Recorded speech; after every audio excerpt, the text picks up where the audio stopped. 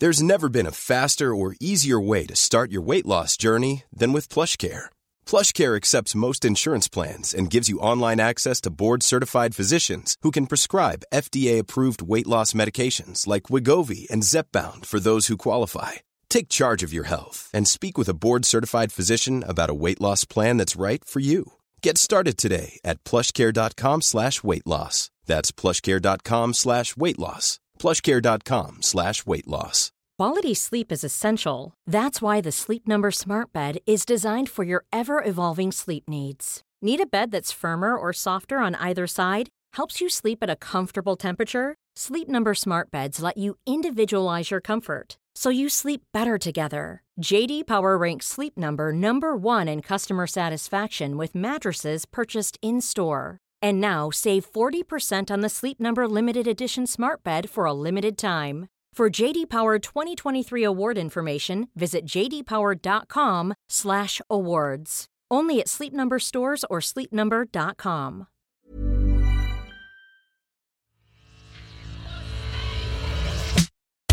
I'm Jeremy Cliff in Berlin.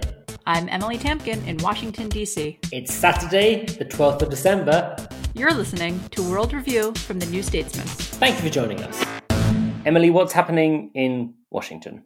We're still dealing with a global pandemic, political gridlock, and Trump refusing to concede defeat in the election that he lost, but we're all right.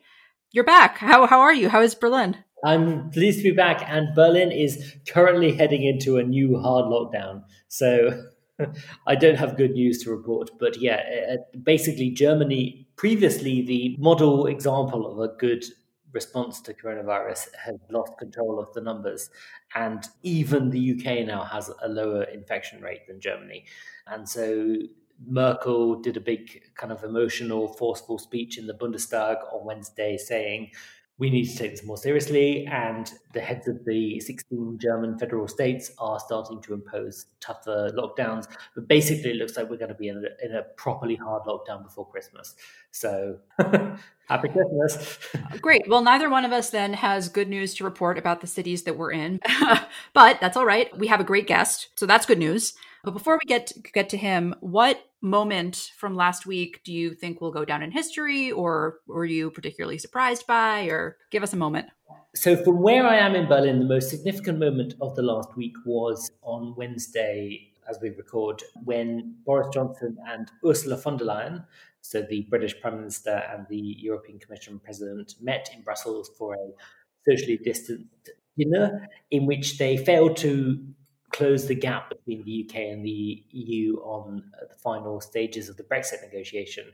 Britain left the EU earlier this year, but it remains in a transition period in which its relationship with the EU has remained basically static. But that's going to end at the end of this month, so 31st of December.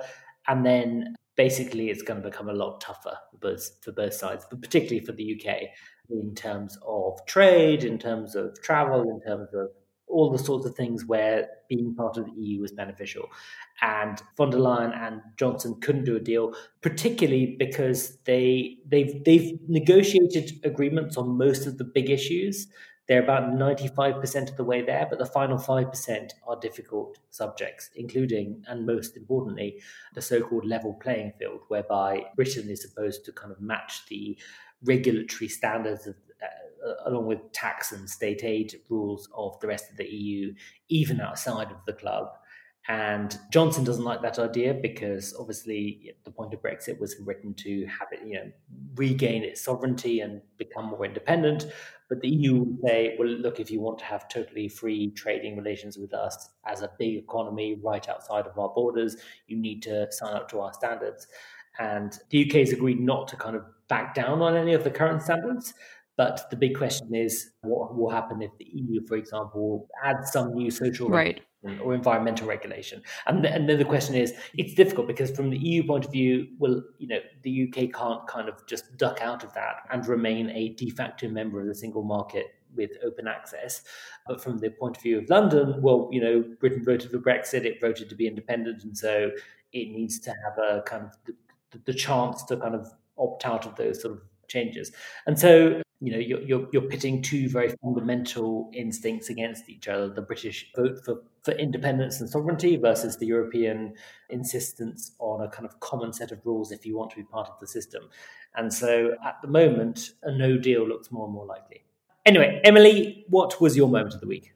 Well, my moment of the week, the stakes aren't quite that high, but I think it's nevertheless worth noting that, as I think I said on a previous episode of this podcast, Biden came out with the pick for the person he intends to nominate to be Secretary of Defense.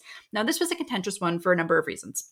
For weeks or months, the expected pick was Michelle Flournoy, who oversaw policy in the Pentagon under Obama, was widely considered to be one of the most qualified, if not the most qualified people for the job, and would have been the first woman to run the Pentagon, to be Secretary of Defense.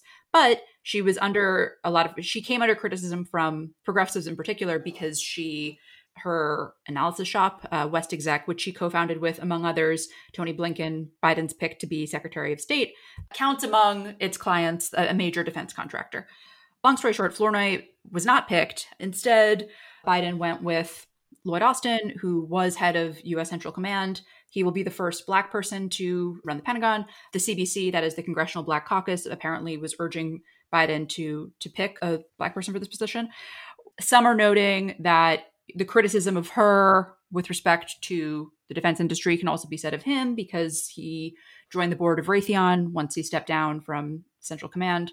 The part of this that I've found really unfortunate, not the picks, but the discussion surrounding it, is that it becomes about like, well, we could have had the first woman, yes, but we have the first Black person. And it ends up being like this debate about people who are traditionally underrepresented in these roles when there are many top positions and they typically go to white men. So that was something that I thought worth noting from the past week. I'd like to briefly throw you one extra question, which is, I would like to know, having not sort of spoken to you on this podcast since before the US election, do you tend to think that Biden has lived up to the hopes of progressives who thought that he could be last time we spoke, the question was, hey, what about that Trump second term? But, Trump is now out. Biden's going to be the next president.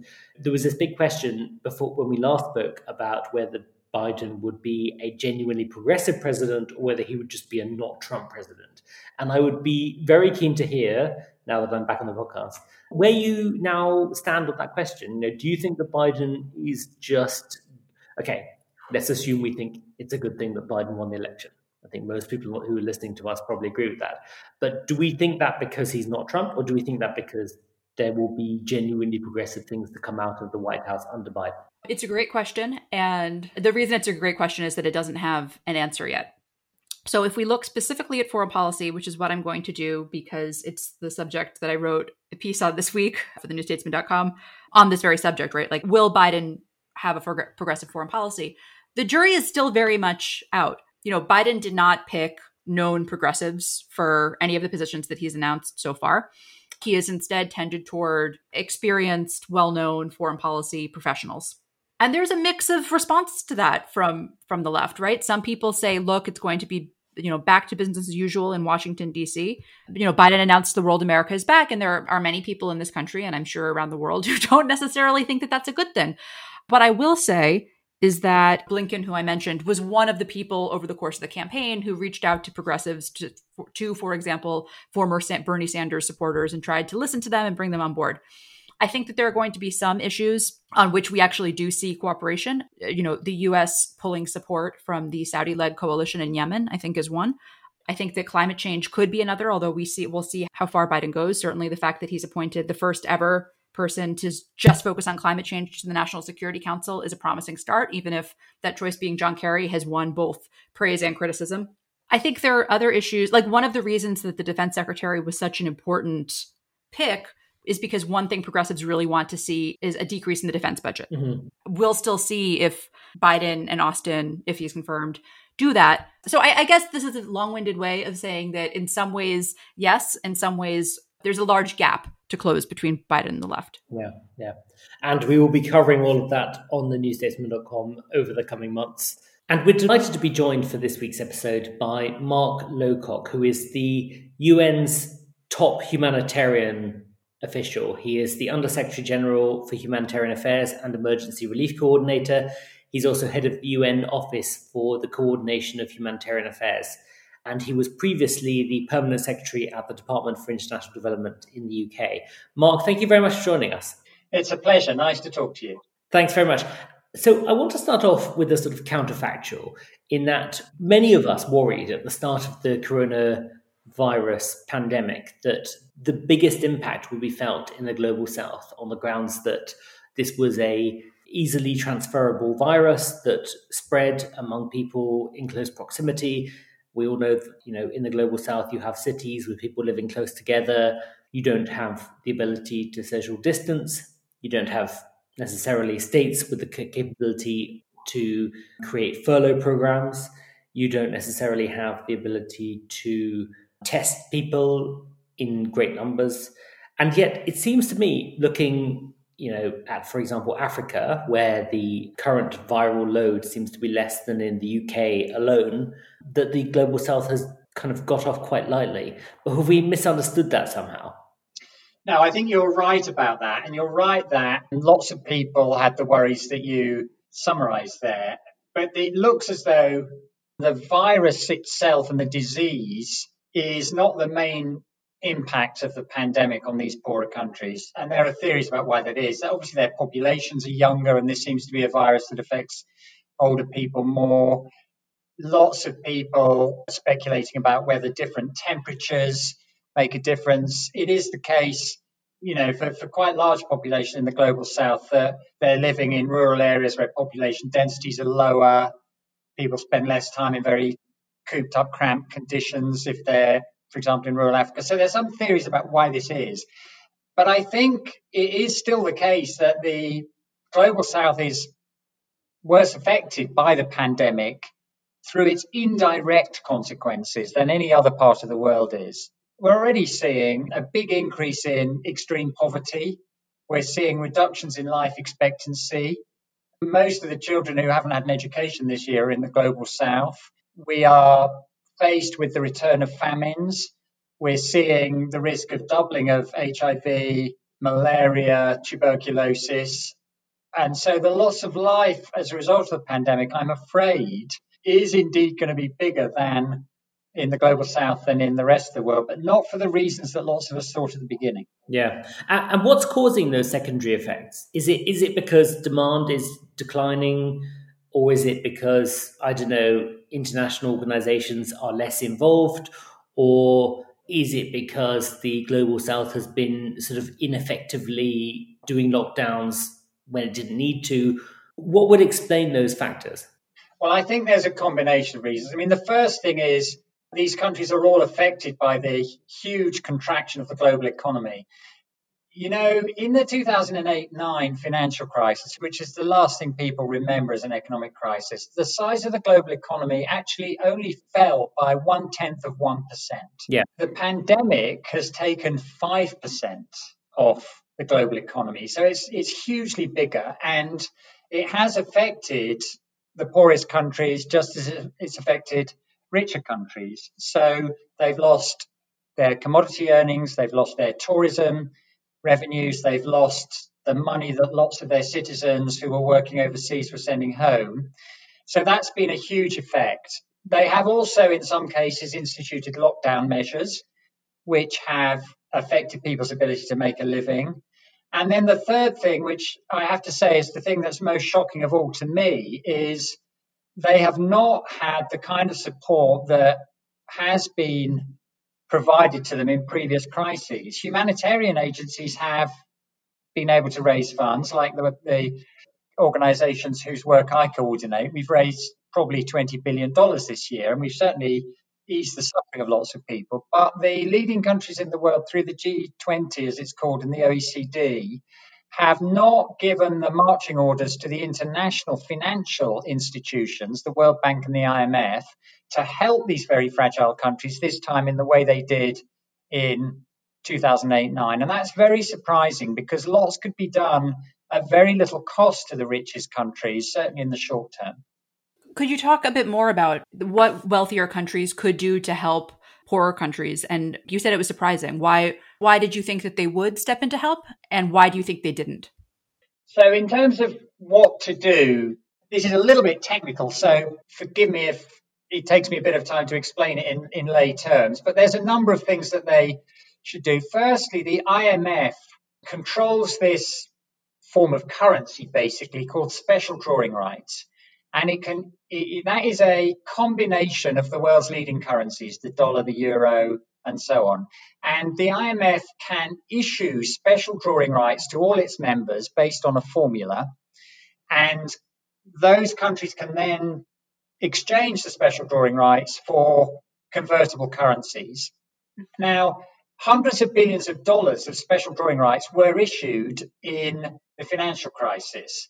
And what should happen now is a large issuing of them, but there should also be a second step, which is that those countries who don't need their allocation should recycle them to the very poorest countries. The managing director of the International Monetary Fund, Kristalina Georgieva, has said pretty clearly to her shareholders, look, this is what we should do. We did it last time, we should do it again. So that's the first thing, and it hasn't happened. The second thing is that the shareholders of the World Bank should essentially try to get the World Bank to play a much stronger role than they've asked it to play so far in dealing with the indebtedness problem the very poorest countries have now.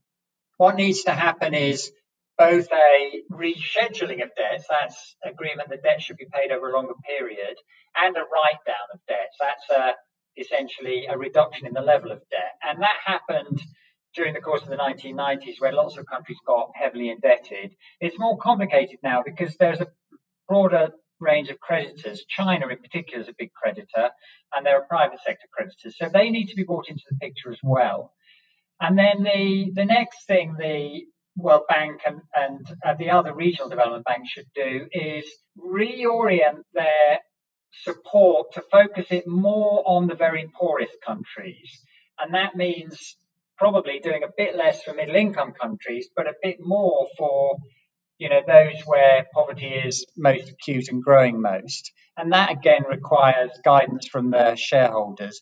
So why haven't these things happened? Well, it's essentially a commentary on the state of geopolitics. The leading countries are finding it harder to collaborate to support weaker countries, but also, frankly, in support of their own interests in the longer term. This is what's happening in the poorer countries is very bad news in the longer term for leading countries as well.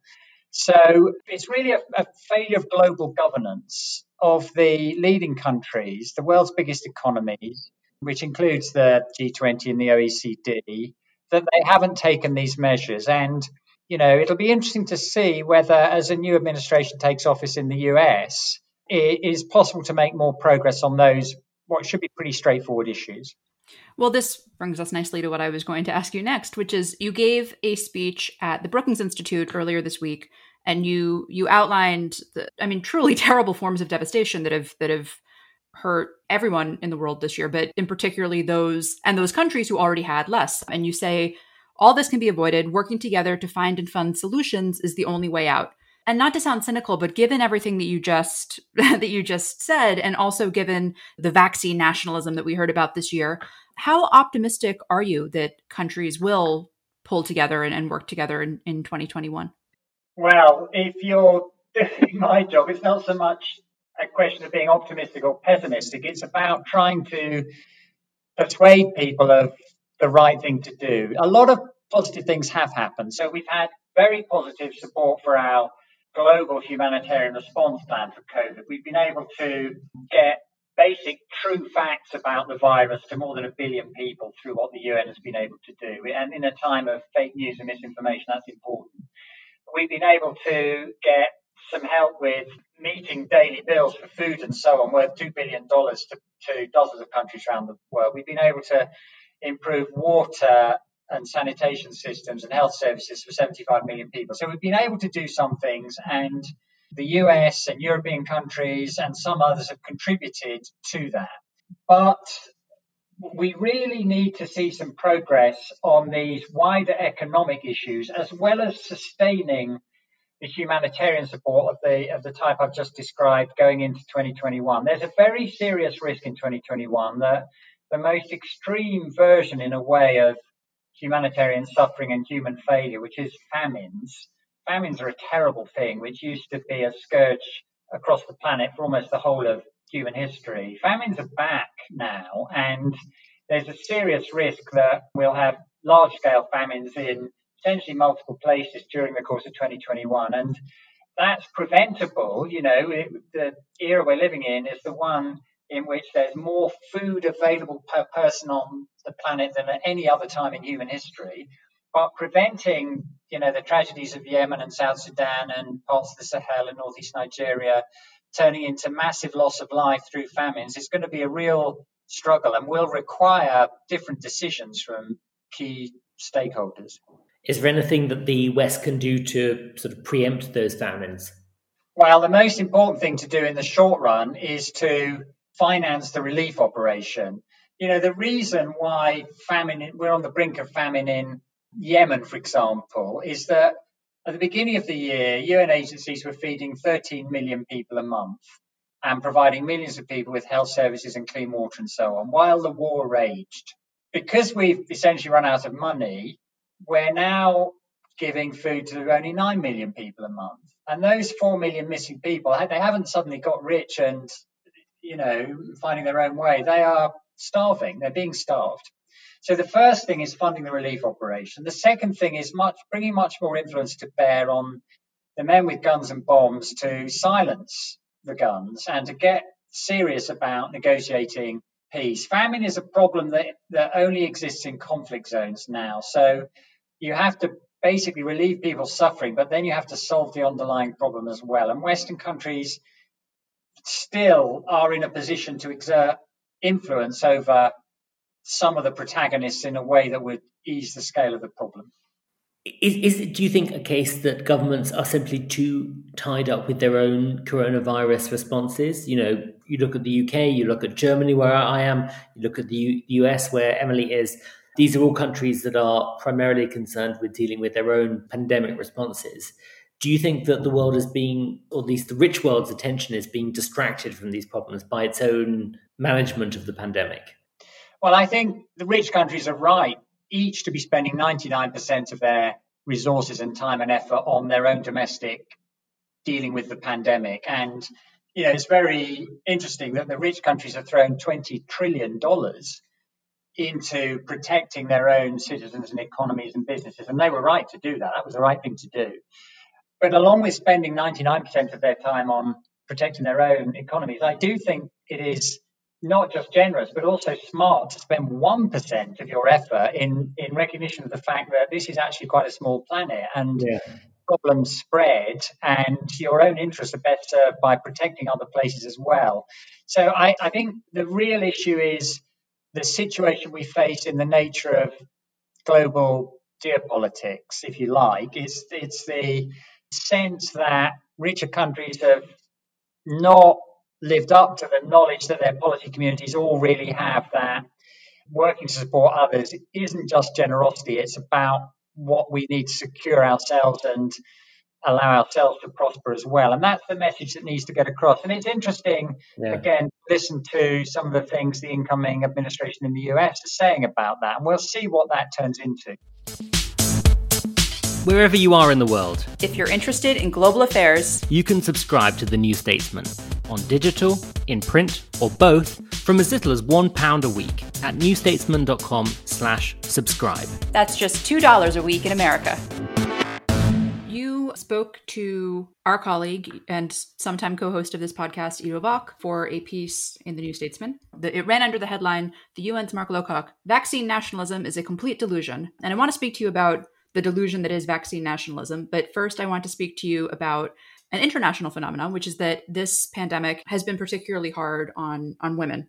Ido wrote on women's rights too, the picture is bleak, and then quoted you as saying, it's women and girls who are paying the biggest price because we're seeing increases in gender-based violence. There's a 7 or 8-fold increase in the number of women calling hotlines for help in the countries where we work. I don't even know how to phrase this question, but I guess what I will attempt is to get you to tell us a bit about what you think countries individually and collectively can do about the fact that in terms of gender-based violence, in terms of having to drop out of the workforce, in terms of losing their jobs, that this pandemic has been hard on the women of the world.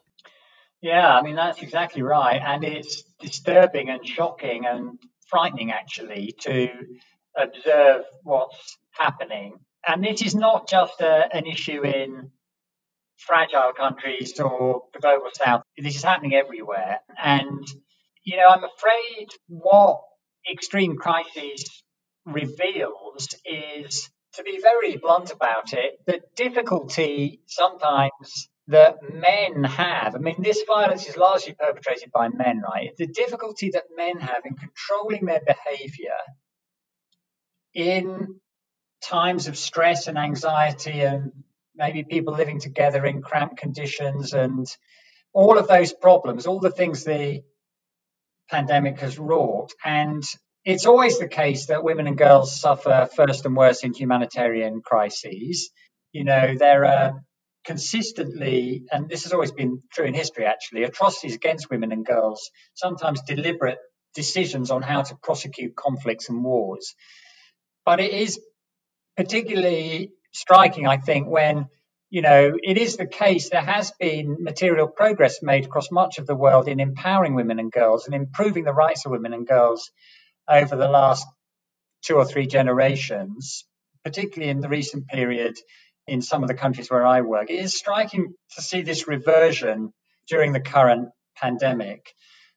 We have been trying to mobilize more support to run helplines and medical services and safe spaces and all those kinds of things. And it's been more of a struggle than I would have liked, to be honest with you, in getting support to do those things. I run something called the Central Emergency Response Fund, which is a fund worth hundreds of millions of dollars, which finances normally food and shelter and health services and so on. But for the first time ever, I've given a grant of $25 million from that fund to UN Women and the UN Population Fund so that they can work on this gender-based violence problem in the countries where we operate. And what we need to see is more attention being paid to this by everybody and better action taken on it.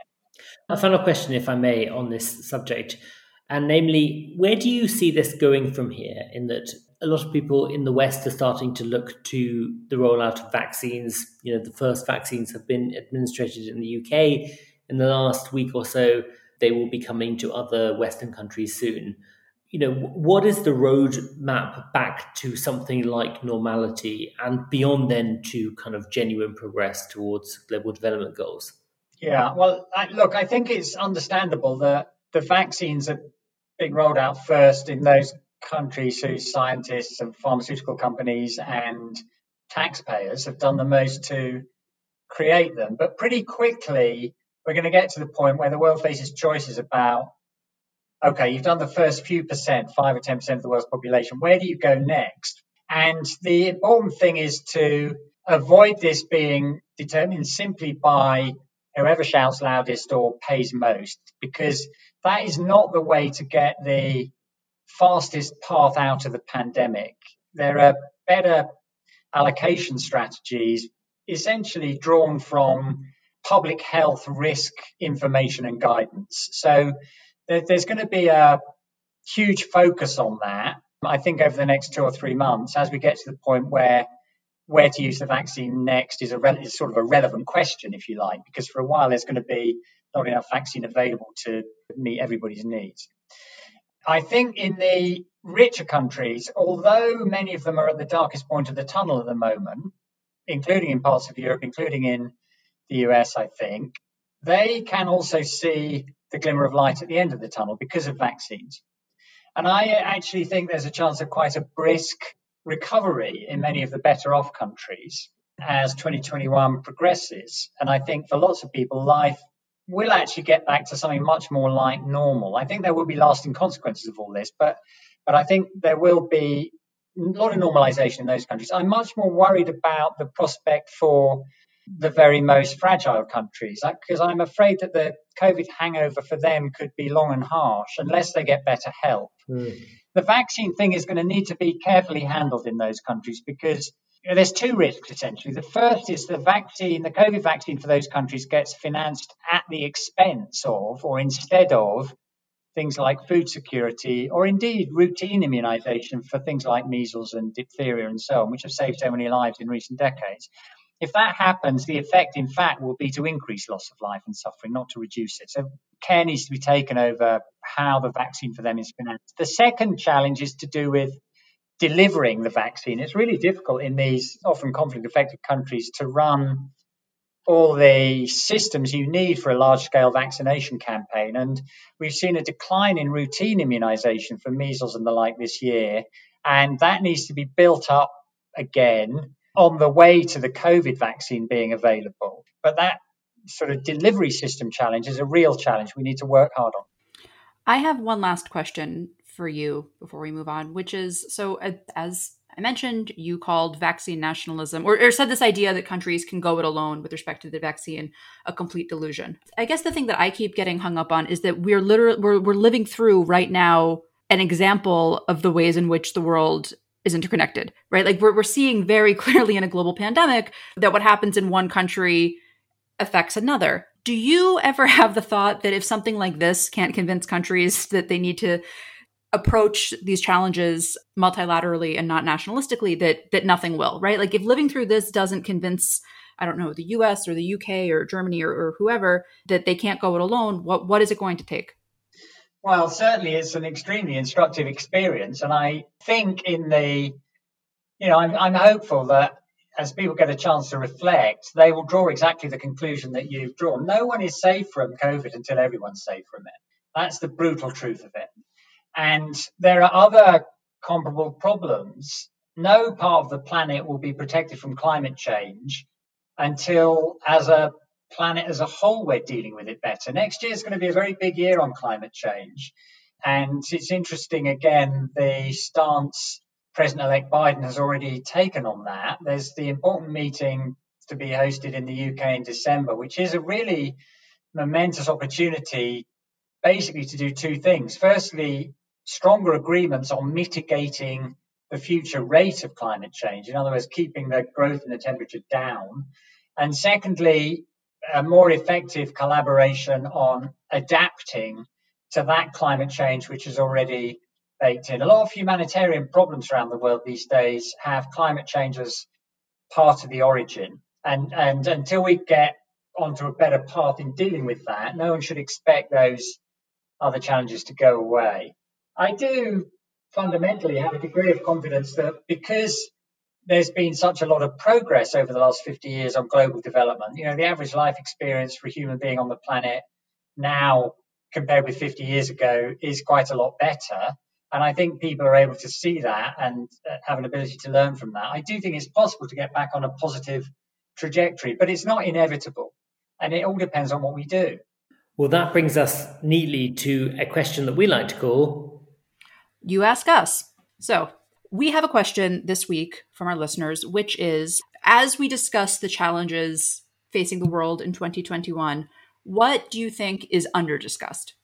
Well, that's a great question. And I'll give you an answer, but let me just give you a prelude to the answer, which is on the 6th of January this year, just after the holidays, Antonio Guterres, the Secretary General of the UN, had a meeting with me and my friend Dr. Tedros, who's the head of the World Health Organization, and one or two other people about pandemics, because we had just taken delivery of this new report flagging the threat of pandemics and low levels of preparedness. And we agreed a bunch of things we would do, including a major simulation exercise for the UN to practice dealing with the pandemic. And at the end of that meeting, my friend and colleague Mike Ryan, who's the ebullient, extrovert, experienced, energetic Irish doctor who is the head of emergencies at WHO, said to us, look, you all ought to know there's this virus in China that we're investigating at the moment. We don't know much about it, trying to understand it, but it looks as though it could be significant. And that was the introduction for me to the year of COVID. And of course, the takeaway is there's lots of things that could become big issues in the year ahead, and you never really know which one it's going to be. Coming to a more direct answer to the question, I think that people are not paying enough attention to the loss of important institutions that is in prospect because of basically the economic effects of the pandemic. So I've just seen a survey of 1,000 African civil society organizations, half of whom say they've lost money and are cutting programs. And I saw also a survey from British NGOs more than half of whose respondents said they weren't sure they would still exist in 2 years' time.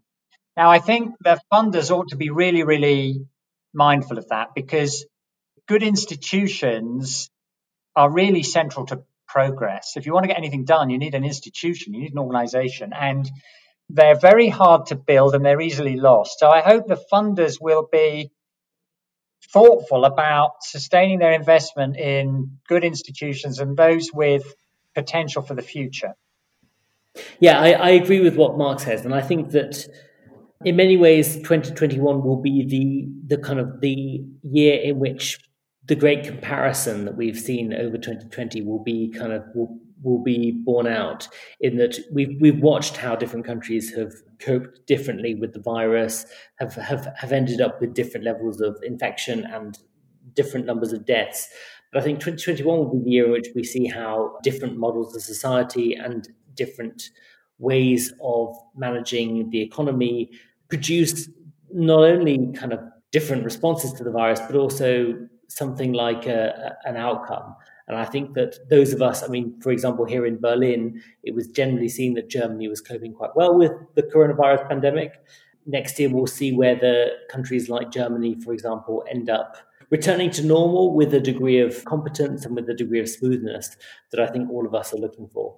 I mean, how do things look from Washington? Yeah, I've been really disheartened by the U.S. pandemic response. You know, I think that local and some state governments have tried to step in where they can. I think that the mad rush at the individual level on toilet paper and on hand sanitizer, and then at the state level on PPE because the government didn't step in, and how the fact that the government hasn't provided more COVID relief is worrying to me. I kind of don't know how it's going to go next year, right? How the vaccine will be rolled out, how, help for restaurants and institutions, as Mark said, how that will be provided. And I guess the only other thing that I would add is that, and it's not an under-discussed issue per se, because I feel like we talk about it all the time, but if this is a trial run for climate change, I really worry, because here you had it happening all at once, right? Like, could very clearly see it. And there was still this reluctance to do something about it. And so climate change, which is this international emergency that one would think needs this kind of grand global mobilization, I worry that we won't even, at least in my own country, that we won't even see the level of mobilization that we saw for COVID for this other looming crisis. Indeed. All of which brings us to our final segment, which is to look ahead to the next week and say what we think will be the most significant moments. Mark, as our guest, would you like to start us off? What will you be looking out for in the next 7 days?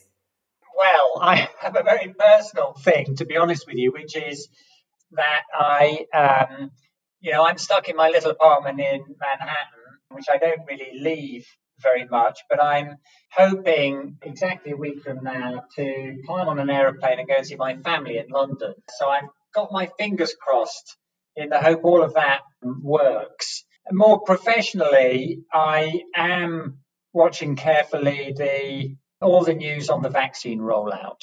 And I'm then really concerned at the moment about what's going on in Ethiopia, which is the first country I worked in 35 years ago dealing with the famine. And I find it very alarming what's happening in Ethiopia at the moment. So that is a big day-to-day preoccupation for me right now. This is the Tigray revolt and the consequences. Yes, the situation in northern Ethiopia, the fighting, which has taken a very alarming ethnic dimension and has been quite protracted. We have hundreds of colleagues actually with their families in Tigray who we haven't been able to reach as the UN for a while. So we're worried about them, but we're above all worried about the more than 1 million people who the UN and the NGOs and others look after. Yeah, and we wish them well, and we also wish you well on your return to the UK. Emily, what are you looking out for next week? For those of you who are not familiar with the US political process, on the first Monday after the second Wednesday in December, the Electoral College electors meet. Yet another fun twist in the US election system. First Monday after the second Wednesday. So that's December 14th this year, which is next week. And so the Electoral College will finally meet. That's not actually the end of this truly never-ending election. The Congress still has to meet, but it will be another, for those of you who have been following this, think of it as another shenanigans hurdle that will have made it over. And Jeremy, what will you be watching next week? I will be watching next Thursday when we mark the anniversary of the tragic self-immolation of Mohamed Bouazizi, the Tunisian vegetable and fruit seller who burned himself to death 10 years ago. And that was seen very much as the start of the Arab Spring. And I think people across the Arab world and beyond will be reflecting on that day and beyond about what many people will see as the missed opportunities of that sort of seemingly bright new day. And those of us kind of who wanted the Arab Spring to succeed will be reflecting on what could have been and what might still be in the Arab world. But, a moment to think about democracy, to think about revolution, and to think about what could be done in the future. So I'll be paying attention to that. And with that, all that remains is to say thank you so much to Mark Lowcock for joining us today. Mark, really, thank you for taking the time and joining us on the podcast. Thank you for such an interesting conversation. If you've enjoyed this episode of World Review, please do leave a review and tell your friends, acquaintances, sworn enemies about it. And you can also subscribe to our World Review newsletter and follow all of our international coverage at our international homepage, newstatesman.com/international. Our producer has been Nick Hilton. Thank you for listening, and until next week.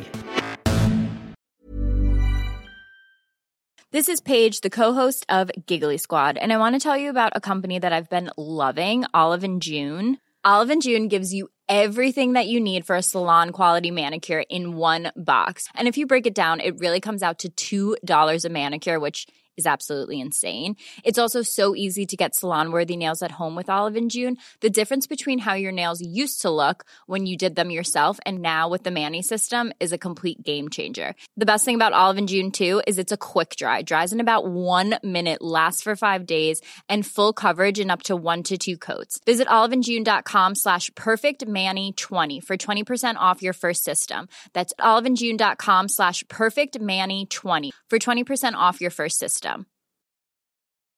Quality sleep is essential. That's why the Sleep Number Smart Bed is designed for your ever-evolving sleep needs. Need a bed that's firmer or softer on either side? Helps you sleep at a comfortable temperature? Sleep Number Smart Beds let you individualize your comfort, so you sleep better together. J.D. Power ranks Sleep Number number 1 in customer satisfaction with mattresses purchased in-store. And now, save 40% on the Sleep Number Limited Edition Smart Bed for a limited time. For J.D. Power 2023 award information, visit jdpower.com/awards. Only at Sleep Number stores or sleepnumber.com. Trust in politics is broken, so can we get UK politics working again? That was the last time we were happy.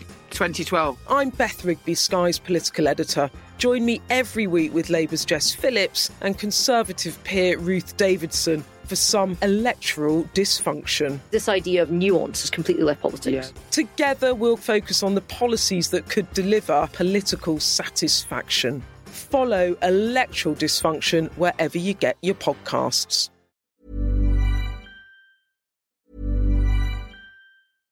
Trust in politics is broken, so can we get UK politics working again? That was the last time we were happy. 2012. I'm Beth Rigby, Sky's political editor.